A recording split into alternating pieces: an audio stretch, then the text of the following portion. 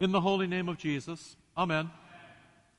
This morning in the gospel, we learn that Jesus wants us to be quiet. When we hear that, we immediately think that Jesus would like us to stop talking. That is what be quiet usually means to us, that we stop talking. And sometimes that is very helpful, but Jesus actually wants more. Jesus wants you to be quiet. Our world is a very noisy place.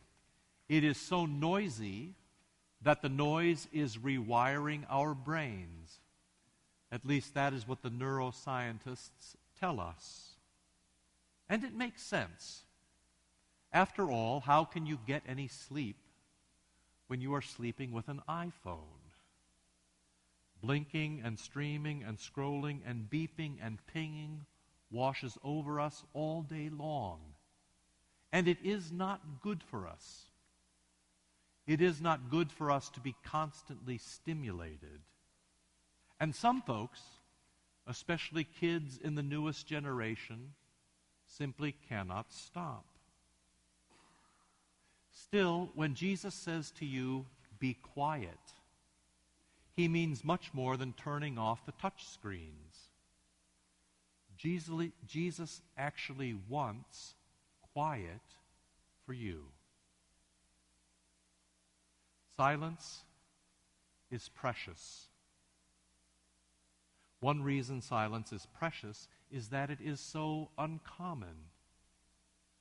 That is why the liturgy goes silent at the confession, now during the sermon, at the words of institution, and sometimes even during the distribution of the body and the blood.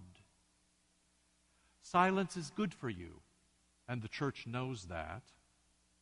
And the church also knows that if you do not get silence here, you may not get it anywhere. But silence is precious for another reason as well. Silence is not only precious because it quiets, but also because it allows you to hear what God is saying and doing. Whether you realize it or not, every Christian life, even yours and mine, starts with an exorcism just like the one in the gospel for today. It is most explicit at baptism when the pastor makes the sign of the cross on any new baptizand and says, "Depart, you unclean spirit, and make room for the Holy Spirit in the name of the Father and of the Son and of the Holy Spirit." And Jesus did exorcisms all the time throughout the Gospels. He did them for a number of reasons, but the simplest one is the one that we see today. Jesus wants us to be quiet. In the gospel for today, as soon as Jesus begins to teach, the demon begins to scream and shriek. The demon is so noisy and disruptive that he drowns out what Jesus has to say. So Jesus tells him to be quiet, not only to stop talking, but actually to go away. What happens next in the gospel is particularly interesting for you and for me.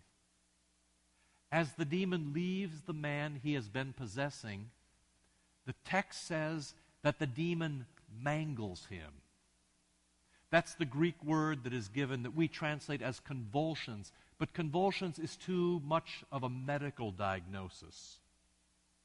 The demon mangles him. That tells us that evil is not only loud, but it is also disruptive. It is chaotic. And so when the demon leaves, he leaves that man shaking and chattering, disordered and subhuman. The point is this: when evil or sin or demons have a hold of us, they corrupt us so deeply, body and soul, through and through, mangling us and torturing us and disrupting us, that we cannot hear the words of Jesus with our ears, and we cannot do the work of Jesus with our bodies.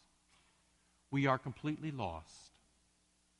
And the greatest danger in all of this, the greatest danger is that we actually get used to the noise.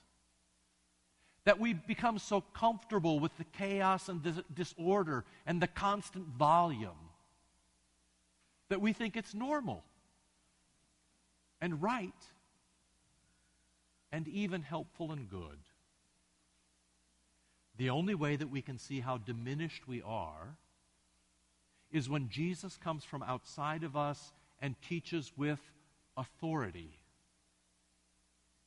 That is the only way for us to see how much we are in need. And that, you see, is why it's so important for all of you and for me to be here each Sunday. In the liturgy, with the sound of the word and the touch of the sacraments, Jesus comes with authority. He comes speaking and doing. He comes to cast out your demons, to clean up your messes, to calm your restless heart, and to set you back on the way of love and mercy, so that you can hear the words he speaks and do the acts which he gives you to do. Every Sunday when you come here, during the liturgy, Jesus reorients you and calms you and sends you back to Eden. So it turns out that the gospel reading for today is a visual representation of the most basic Christian teaching. That if you are busy or noisy or distracted, it blocks the gifts of Jesus Christ. And that is why the church has always been about restoring quiet, about calming restless hearts. The first thing that happens in the liturgy is that Jesus gives you a quiet conscience.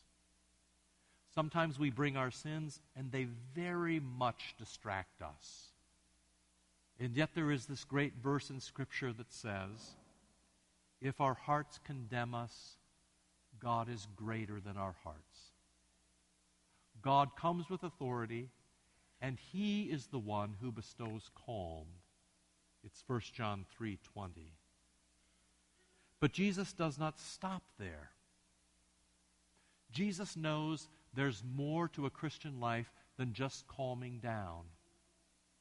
And so the simple disciplines of the Christian life are the antidote to our chaotic world. For example, taking some time for reflection and prayer restores our ability to hear. The quiet reading of Scripture every day opens our ears and our eyes to what Jesus is doing. The gift and discipline of tithing creates a place where calm and quiet can rule and love and mercy can have their way. And the holy touch of the Eucharist brings heaven to earth, healing you and sending you on your way. The bottom line is this: Jesus wants all of you to be quiet. Jesus is here seeking you, to calm you, and to bless you, and to restore you to the life that you were meant for. So welcome back again this week. Jesus has been seeking you, and he wants to bless every last bit of you: body, soul, mind, heart, spirit. Jesus is here to give you order, to cast out your demons, to forgive your sins, to clean up your messes, and to bless you on your way to Eden, to stay with you and protect you, to let you live now in joy and someday home in heaven. In the holy name of Jesus, amen.